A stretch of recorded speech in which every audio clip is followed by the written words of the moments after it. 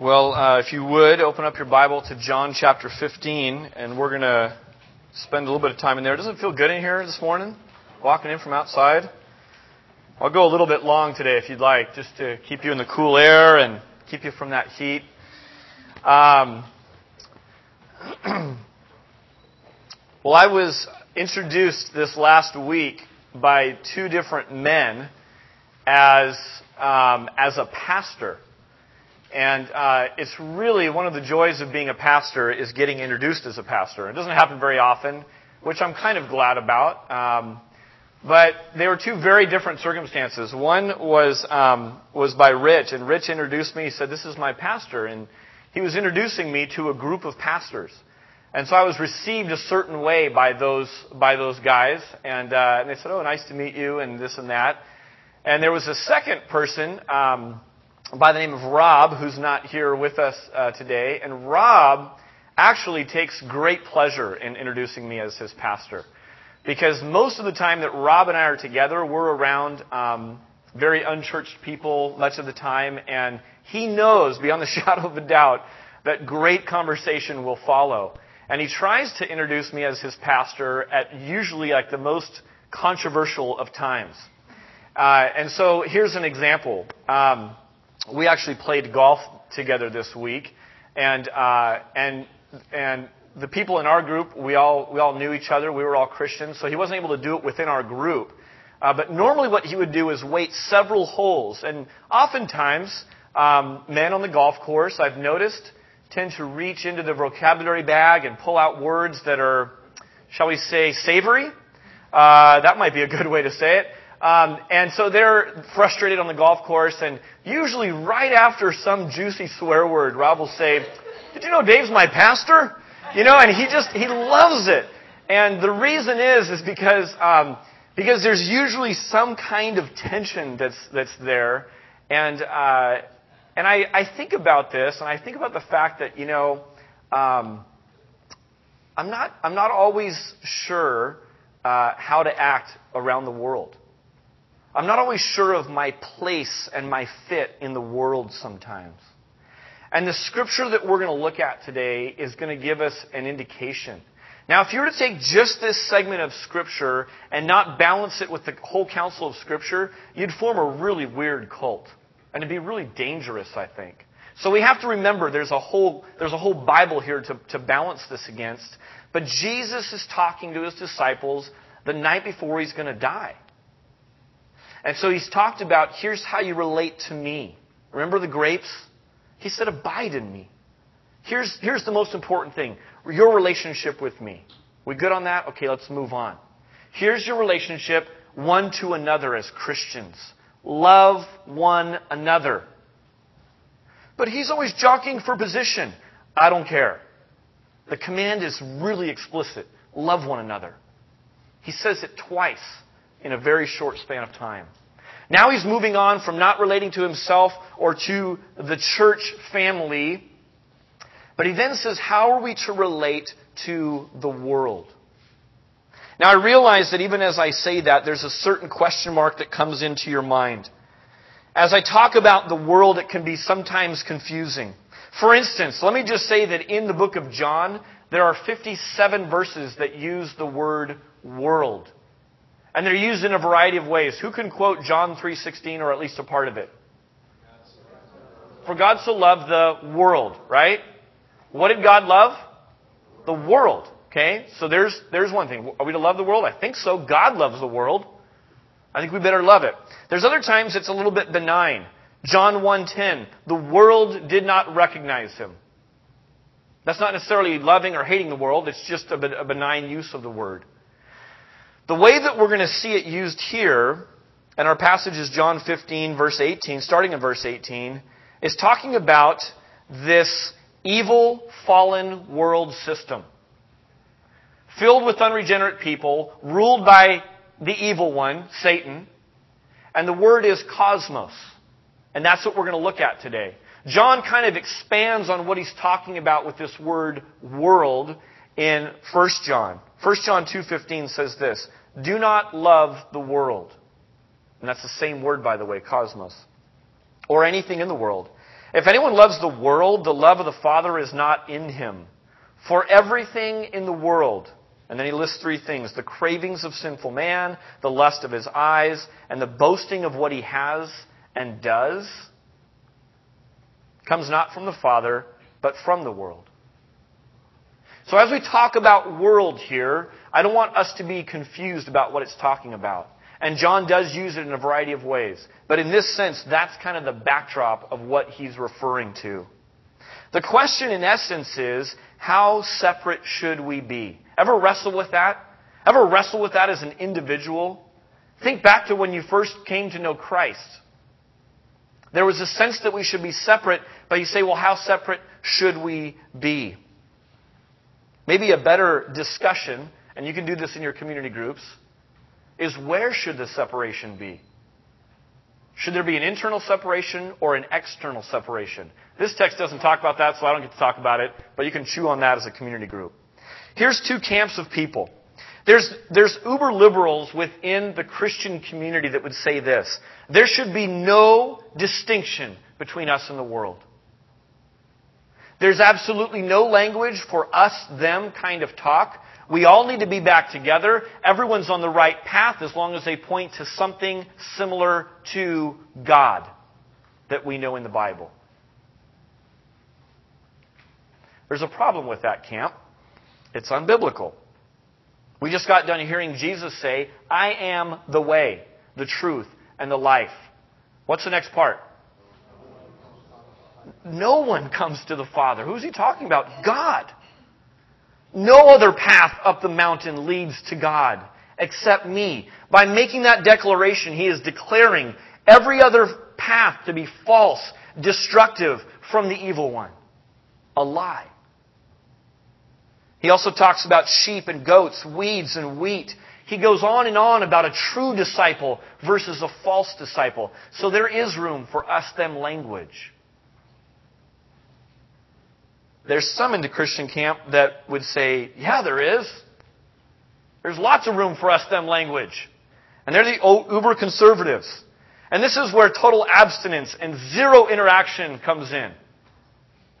I'm for total abstinence in some contexts, not in this one. This is the person who says we need to completely separate, isolate, and have zero interaction with that world out there. And there's a problem with that.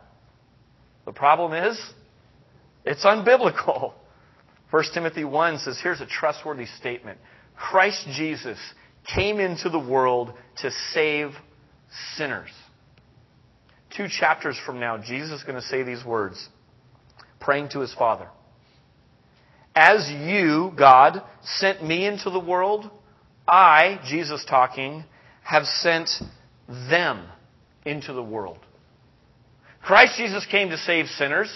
Christ Jesus sends us out into the world. So is total abstinence from the world an option? Not if you read the Bible and believe it. Not if you want to obey what God tells you to do. So there's kind of the two extremes. Here's what I want to do at the very start of this. I want to acknowledge with humility that there's some tension here. There's just tension in trying to figure this out. Christians spend a lot of money and time, even book ink, arguing with each other about this. How separate should we be? That's being too liberal. That's being too separatist and conservative. What I'm proposing to you this morning is, I think we can approach this text of Scripture and say humbly and be authentic about it and say, Lord, we struggle with this sometimes. We felt ourselves go too far and almost begin to appear to love the world. And so we recoil back from that knowing it's wrong. We've also felt ourselves start to isolate and be the Lego kingdom on the left in that video. Building up our own kingdom. Neglecting the very ones you called us to save. Jesus called us neither to be of the world nor out of the world. He called us to be in the world.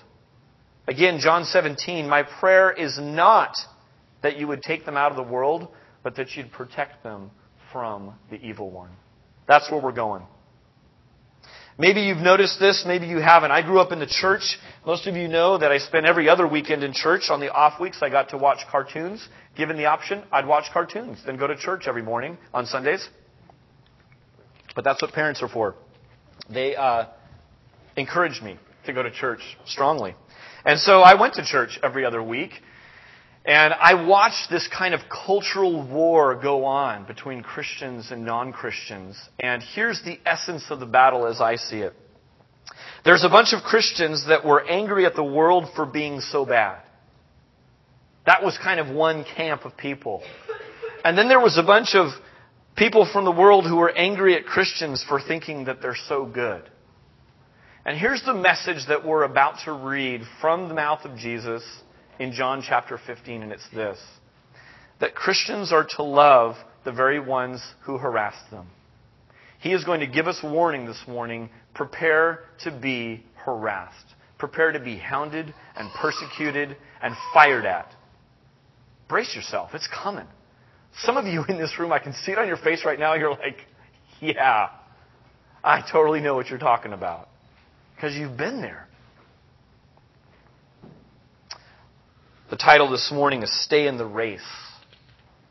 Stay in the human race. Don't depart it because it's tough. I want to help us as a congregation to suffer well. If you're taking notes this morning, you can pull them out from your bulletin. We've got a ton of things in the bulletin today, but pull it out. And I just want to offer you three things, three reasons basically of why the world hates Christians, why the world hates true believers. And then a little response for each one that we have there. If you have your Bibles open to John 15, look at verse 19 with me for a moment. Verse 19 says this: if you belong to the world, it would love you as its own. As it is, you do not belong to the world, but I have chosen you out of the world. That is why the world hates you. Point number one is this: the world rejects those who are not a part of it. The world rejects those who are not a part of it. There is a world system out there that every single one of us is, in essence, born into. And it's the ability to use human logic and reason, and that's what we're exposed to. And when you go outside of that, you're rejected. Now, I don't want to minimize anyone's rejection in here. I understand that the wounds of rejection are really, really deep, and they go on and on and on, even after salvation. So it doesn't mean that because we're bracing forward and talking about it openly, that it doesn't hurt, and that you don't feel pain from it.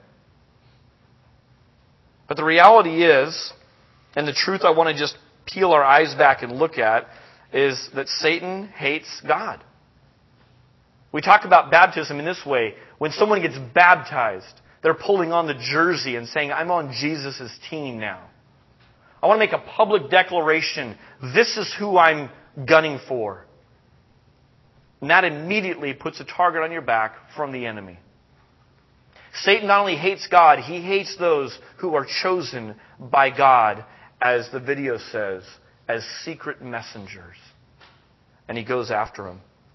1 Peter 5, the language is this, that Satan prowls around seeking someone to devour. The response we have to this warfare in Ephesians 6 says, put on the full armor of God. It also says, be aware of the devil's schemes. So do you get the picture? There is a battle going on here. Let me ask you this. Who is our enemy according to the Bible? Who's our enemy? Satan is. Elsewhere it says the battle's not against flesh and blood, but it's a spiritual battle that's raging. So some of you in here, when I said we're not supposed to be a part of the world, we immediately get flared up like, oh, it doesn't feel right, it doesn't sit right. And if you think it means I'm leveraging you against your neighbor as they're the enemy, you're right. It shouldn't sit right with you. I want to lift your gaze above that and realize there's a spiritual war going on here. People are born as slaves to falsehood. 2 Peter 3, listen to this. He says, I want to remind you that in the last days, scoffers will come. Here's what they'll do. Mocking the truth and following their own desires. They will say, whatever happened to the promise that Jesus is coming again? Have you ever given someone a reason for the hope that's within you, and you've said, I'm waiting for my king to return? And they say, why are you living this way? Basically, it's eat, drink, and be merry, dude. What's your problem? And you say, I'm living for a payoff that's later. You ever been mocked for that? You ever have someone say, yeah, I heard that church message. Hey, ever since I've ever seen it, days go on the same, one after another. Where's this coming king? Nothing's changed. They've been saying that for 2,000 years against Christians. And yet isn't it a powerful testimony that Christians keep clinging to this hope? It's either mad and foolish, or it's a powerful testimony that there really is a spiritual war at work. Not only do they mock the truth, but the world participates and applauds evil. You ever notice this? Romans chapter 1 says this, although they know God's righteous decree that those who do such things, he had just listed a bunch of evil things, deserve death, they not only continue to do these very things, but they also approve of those who practice them. Here's the message for us as Christians. You will never fit in with the world. Nor should you. You will never fit in. So just get that in your head and realize that. And the reality is that you and I, if we're chosen by God, if we've been given new life, born of the Spirit, we don't belong to the world anymore. And Jesus said it bluntly. For this, they'll hate you. They're going to hate you for this. 1 Corinthians 1:18, for the message of the cross is foolishness to those who are perishing. But to us who are being saved, it is the power of God. Goes on a chapter later to say, we have not received the spirit of the world, but the Spirit who is from God. The man without the Spirit does not accept the things that come from the Spirit. That's why you don't fit in. That's why you'll be rejected. That's why the message of the cross and preaching the gospel that you know is the power of salvation for all people will be rejected by most. So brace for it. Until you are born of the Spirit, belonging to the world is as good as it gets. You feel like that's the pinnacle. This started for most of us in middle school. We became keenly aware that we really long to fit in and not be the odd person out. Some people never outgrow middle school. They cling to belonging to the world as somehow that's the pinnacle and that's as good as it gets. When your eyes are open to saying, you belong now to me, and I'm the everlasting King. It's that pearl of great price idea. You go, man, what used to be so important to me, fitting in, being accepted, gaining some mediocre amount of popularity, all that looks like rubbish. It looks like trash to me now. Because I'm accepted by God. Here's the response. The response to being rejected because you're not a part of it is this. Stay true to your identity. Stay true to your identity. In the world, but not of it. We're going to look at that more in the weeks to come. But 1 Peter 2 on the screen here just reminds us that we're to live in such a way that though they accuse you of doing wrong, they may see your good deeds and glorify God. Not only are you chosen out of the world, but the one that you are following was murdered. Can we just keep that in mind? This Jesus that we're following, and we're saying we're following the leader, he was murdered. For doing wrong? No, he was murdered for doing right. Look at verse 18 in John 15. If the world hates you, keep in mind that it hated me first. Jesus is a good leader. He goes first in things, even in being hated. And then he says, look, I've been hated. Don't think it's going to be any different for you. Number 2, as to why the world hates us, the world hated Jesus first. It's a pretty simple picture to see that. Verse 20, he says, remember the words I spoke to you. No servant is greater than his master. If they persecuted me, they will persecute you also. If they obeyed my teaching, they will obey yours also. They will treat you this way because of my name. For they do not know the one who sent me. There's a certain amount of entitlement that I think is an American word, not only born with, but it's ingrained into us. Burger King had a lot to do with it in the mid-'80s with having it our way and this and that. But bottom line is, we feel entitled. We feel a certain amount of entitlement as Christians. The right to be treated a certain way, the right to be heard, the right to be protected, the right to have our freedoms lifted up the same as other people and groups. Jesus came along and he says, this is what's right. This is what's right for you. And he takes up a towel, he gets down in a low, humble position, and he gives away every one of those rights that I just named off. Gives it away. That's what a life of servanthood is all about. Not just serving once in a while, not just serving where you're still in control and you divvy out your little service here and there, but choosing a life of servanthood means you just give all that away. You know, you're not even in control of it anymore.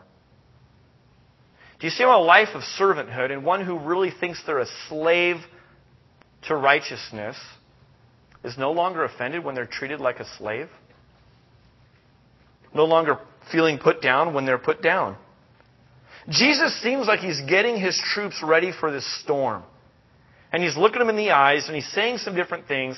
There's got to be an intensity. They've been with him for 3.5 years. There's got to be an intensity to his eyes and his expressions and his mannerisms and the way he's just going, all right, guys, here it comes. This is it. I mean, these are some of his few and final words before he's going to leave them. He points out a silver lining to the storm. He says, if they obeyed me, guess what? They're going to obey you also. He kind of paints a picture for the church, I believe. And that is this. A majority of the people will reject you, will persecute you, will find what we're doing in here not only silly but repulsive in some ways.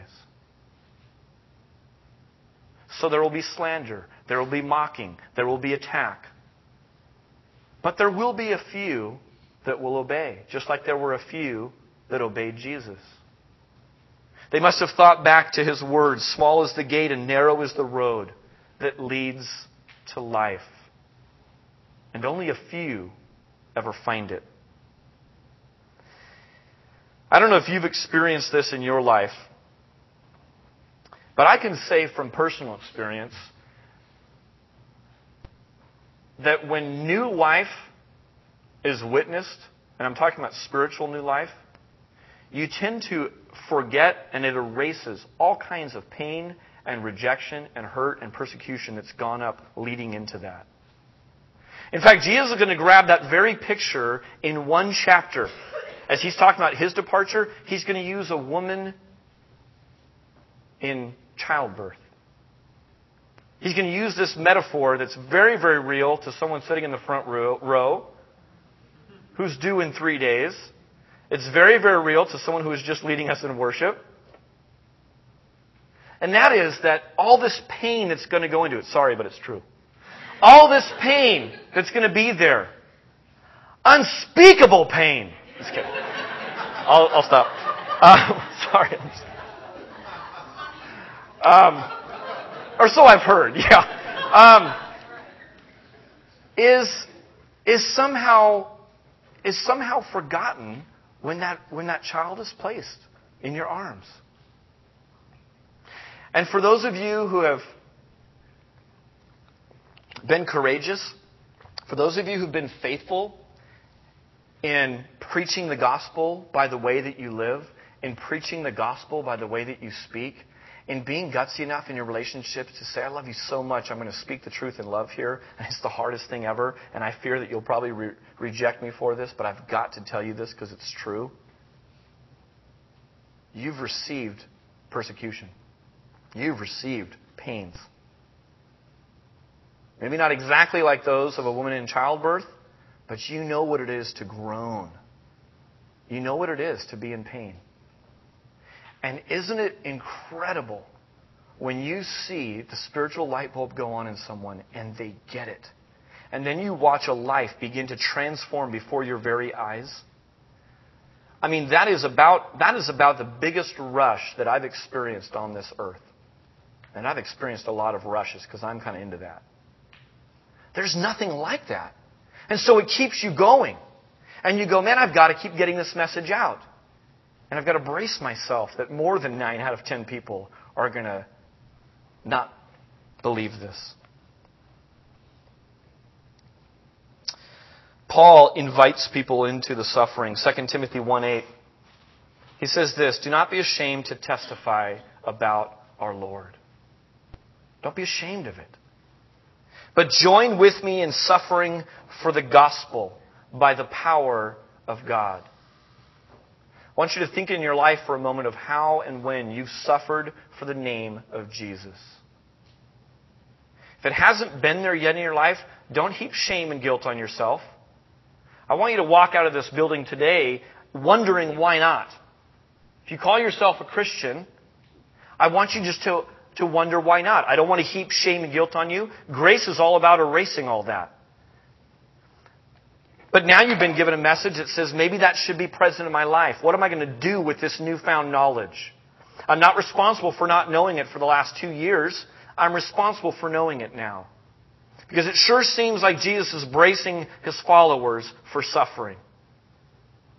Those of you who have suffered, those of you who have been mocked and slandered, maybe some in this room have been physically assaulted in some way, shape, or form for their faith, for mentioning the name of Jesus. Would you not agree that it's in the battle? We're using this metaphor of a race, which the Bible also uses. But it's in the heat of battle where we are tested and approved. It's in the midst of battle and turmoil and pain and suffering where our faith morphs from kind of theoretical and academic into this certainty. And it's proven in our life right before our faces. It's in the suffering that happens and takes place. It's in the battle. Matthew 5:11, Jesus talking to a group of people on a mountainside said this, blessed are you when people insult you and persecute you and falsely say all kinds of evil against you because of me. I love this. Rejoice and be glad, for your reward in heaven is great. For in the same way they persecuted the prophets who were before you. You know what your response to this is? It's to count your blessings. Your response to being hated is to understand they hated my master. Why wouldn't they hate me? He really seemed to get under their skin. Why won't I get under people's skin? I probably will. And when they say all kinds of evil against you, when they falsely say things about you, rejoice. Be glad about it. Not only are we not a part of this world, not only are we following in the way of the Master, but finally the world is convicted of sin, and that's found in verse 22. Look at verse 22. I'll get to the picture in a second. Verse 22, if I had not come and spoken to them, they would not be guilty of sin. Now, however, they have no excuse for their sin. He who hates me hates my Father as well. If I had not done among them what no one else did, they would not be guilty of sin. But now they have seen these miracles, and yet they hated both me and my Father. But this is to fulfill what is written in their law. They hated me without reason. You know what's interesting about a sneeze? Everyone in this room sneezes, right? Anyone not sneeze? Lucas, I knew it'd be you. The same guy who likes Superman. Sneezes are just a part of life, right? There's kind of a mystery to sneeze. Now people are going to start sneezing because it's like the power of suggestion. Here's what's interesting about a sneeze, though. We all know, most of us adults in the room at least know, we've seen the pictures, we've learned about it, that when a sneeze happens, it doesn't just affect like a couple inches in front of my face, right? This picture on the screen is a picture of someone sneezing, right? Now, if someone were to have sneezed 10 minutes ago next to you, you would have not thought a whole bunch about it. But right now, if someone sneezes, just get up and leave quick, because everyone around you is going to be really grossed out by it. Here's why. We're fine with the sneeze as long as we can't see the effects of it. Sometimes when someone sneezes at just the right light, and they're standing this way, and the sun's behind them, and you're here, and you see the sneeze for what it really is, you're repulsed by it. And you're like, I'm married to this woman who sneezes? What's up with that? And yet before, if you hadn't seen it, you're fine with it. You sneeze. Everyone sneezes, right? It's a little bit like this. When Jesus came, it's basically like He shone light in such a way that everyone's sneezes were exposed. And the grossness of their sin was exposed. The dust and the particles that are in their life were shown. And we don't like having our junk shown.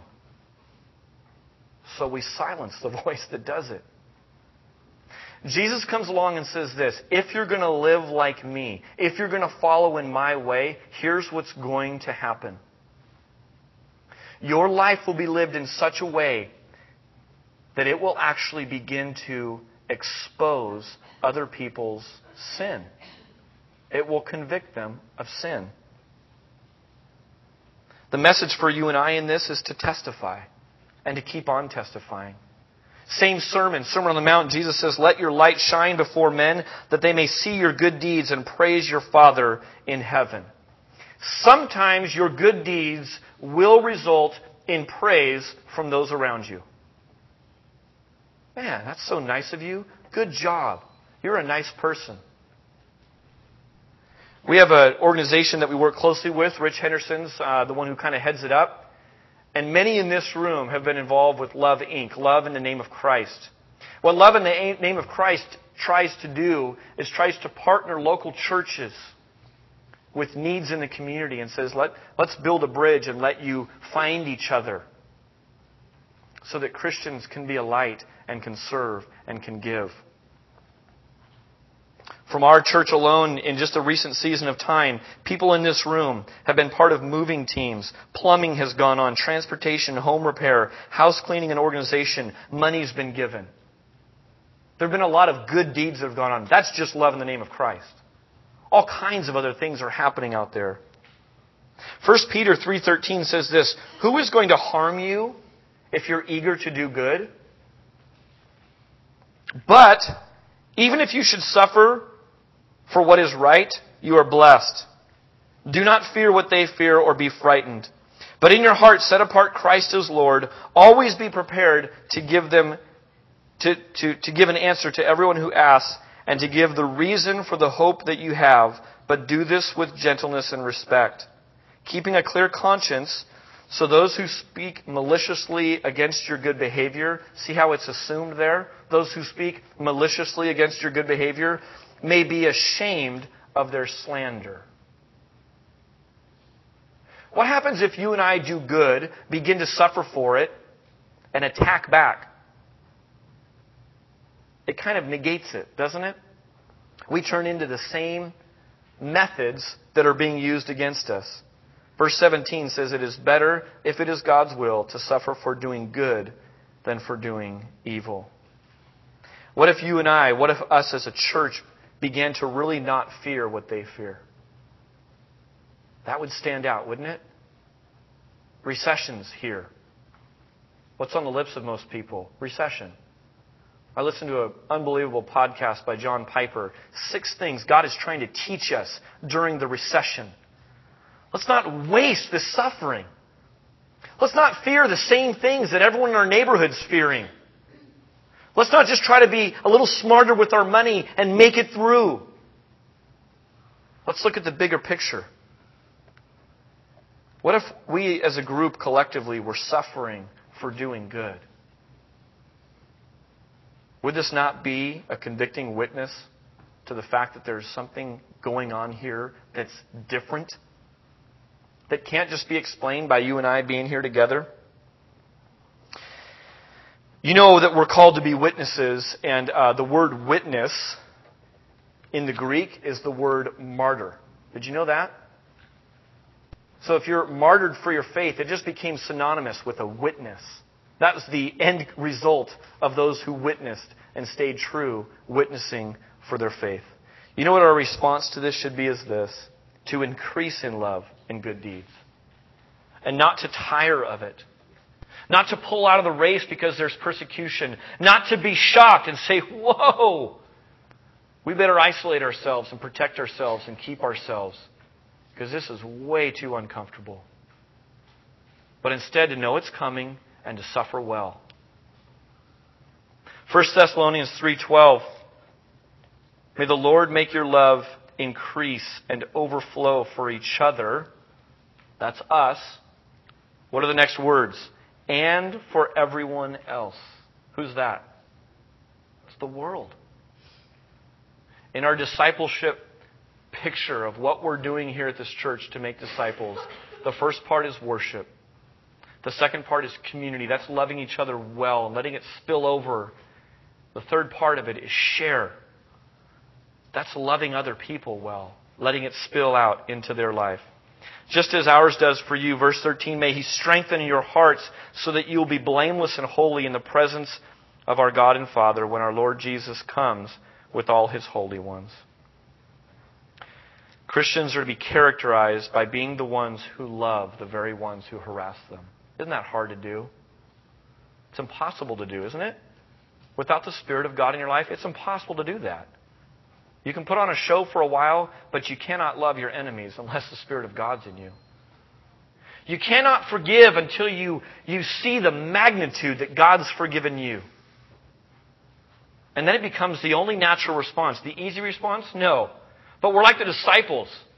All these people left Jesus. Jesus turns to the disciples and says, are you going to leave too? And they're like, Lord, what are we have no choice in the matter. You alone possess the words to life. We get it. You're the way that leads home. Do we want to leave? Yeah. You're talking about eating flesh. That sounds really scary. It seems more logical to go with the majority. But we have no choice but to stay with you. You alone possess the words of life. I want to close by asking this question. I began to think about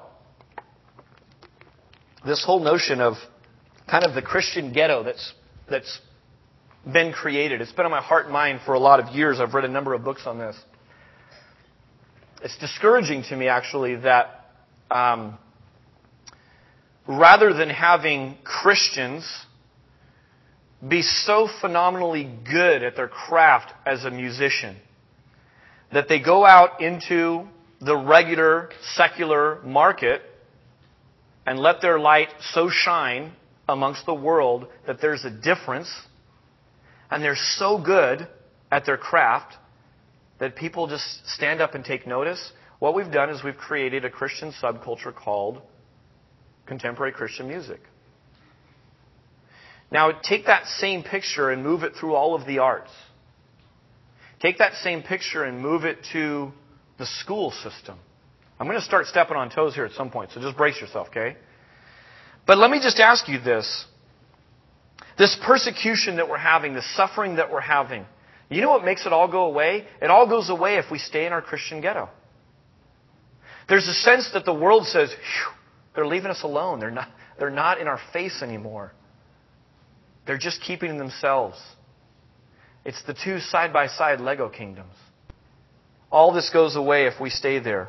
The persecution stops if we leave each other alone. But so does our mission, so does our identity, so does our effectiveness. And catch this, so does our Christ likeness. Stop if we remain in our Christian subculture, ghetto, or within this community that is such a blessing to me and my family. So the picture is quite clear. Christian music, Christian movies, Christian school, Christian bookstores, Christian sports leagues, Christian camps, Christian conferences, Christian coffee shops, Christian nightclubs. Never been to one, but they're out there. Here's my question. If not to build up, equip, and then send out, then why have those? Why have those at all?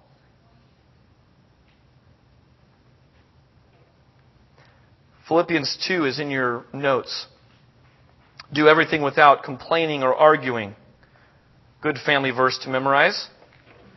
But how about the rest of it? Verse 15. So that you will prove yourselves to be blameless and innocent, children of God, above reproach. Catch this part. In the midst of a crooked and perverse generation. I want you to take your pencil, pen, and underline the word children of God, that phrase. That's who we are. Your identity is so important. Moms, dads, aunts, uncles, grandparents, whoever's raising children in this room, pour this into your kids. This is what meal times are for. Take the remote and hide it from yourself. And pour identity into your kids. To pour it into your kids, you've got to know it for yourself, don't you? Pour their identity into them. So they know they're children of God. And then it says, in the midst of, I want you to circle in the midst of a crooked and perverse generation. Is what you see on the news and on TV and in entertainment and on YouTube crooked and perverse? Can I get an amen on that? Yes! It doesn't even take a rocket scientist or someone super conservative to see that. And yet it says we're not to be taken out of the world. But Jesus instead prays that we be protected from the evil one. We don't need protection from the evil one if we're all hanging out at a Berean Christian bookstore, sipping Christian coffee lattes and stuff. No protection needed. It's only if we're in the world. The last part of it, holding fast to the word of life, so that in the day of Christ I will have no reason to glory. I will have reason to glory because I did not run in vain nor toil in vain. Stay in the human race. Run and don't do it in vain. I want to invite the band to come on up. And this morning we're celebrating communion. And I want to direct our attention in a little bit of a unique way this morning for communion. We're going to take it in a way that we're pretty familiar with. In just a moment I'm going to be done here and the band's going to play a couple of songs. And in the course of those two songs, we have 3 stations, 2 here, 1 at the back. And I would just invite you to come on up and take communion right there at the table. If you'd like to take it and bring it back to your seat, celebrate it as a family or as a couple, you're welcome to do that. But as we share around the Lord's table this morning, I want you to think about this idea that this morning is about gathering. Some people say, I love what we do here. We have great music. It's just fun to be together. Let's do this a lot. And we've said at this church, we refuse to keep doing this a lot because it negates our witness in the world. We have no time for other people if we're at the church 3 times a week. So this morning, as you're taking the little cracker and the little cup of grape juice, I want you to think about the fact that we have gathered here today so that we can scatter. So you can go to your workplace, to your school, to your apartment complex, wherever it is you live the rest of the week. And be salt, and be light, and be the eyes, ears, hands, feet of Jesus. And let's live out our mission in this world. And then let's come together again in a week. Can we do this? And be encouraged by one another and celebrate well with one another and feed off the embracing love of one another because we need it, because we're beat up and battered. I structure my home in such a way I want it to be a sanctuary. I know that the schoolyard is tough. I know that life is going to be brutal on my kids. And instead of trying to protect it from them, I know I can't. I want our home to be an absolute oasis where they get re-energized and loved on so well that they're absolutely convinced of their identity. And I keep pointing them to the one who will be with them forever and ever, and will never, ever leave them. And then send them out again. And that's what I want for our church. I want our church to be that same way. Don't just live your Christian life Sunday to Sunday. You live it in such a way that you cannot miss coming on a Sunday because you need us. And we need you. That's the way the body is meant to function. Let's pray.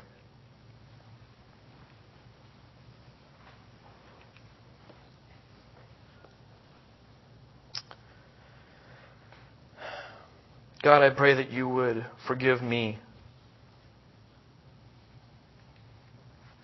First and foremost, Lord, for being more concerned with my comfort than the salvation of those who pass by me.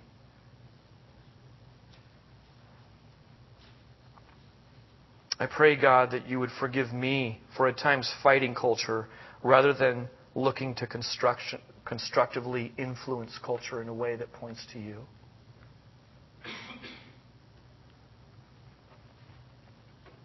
God, I pray that you would empower us in such a way that we witness your miraculous power at work. As we preach and our lives are transformed, and we live in such a way, God, that when people mock and ridicule and persecute and treat different, that we grow to a place where we consider it all joy, knowing that we're being tested, knowing that we must be doing something eternally right for this to take place, and to glory in the fact that we get to share in the suffering of Christ. And Lord, as we eat a cracker and drink a little grape juice right now, we remember the suffering.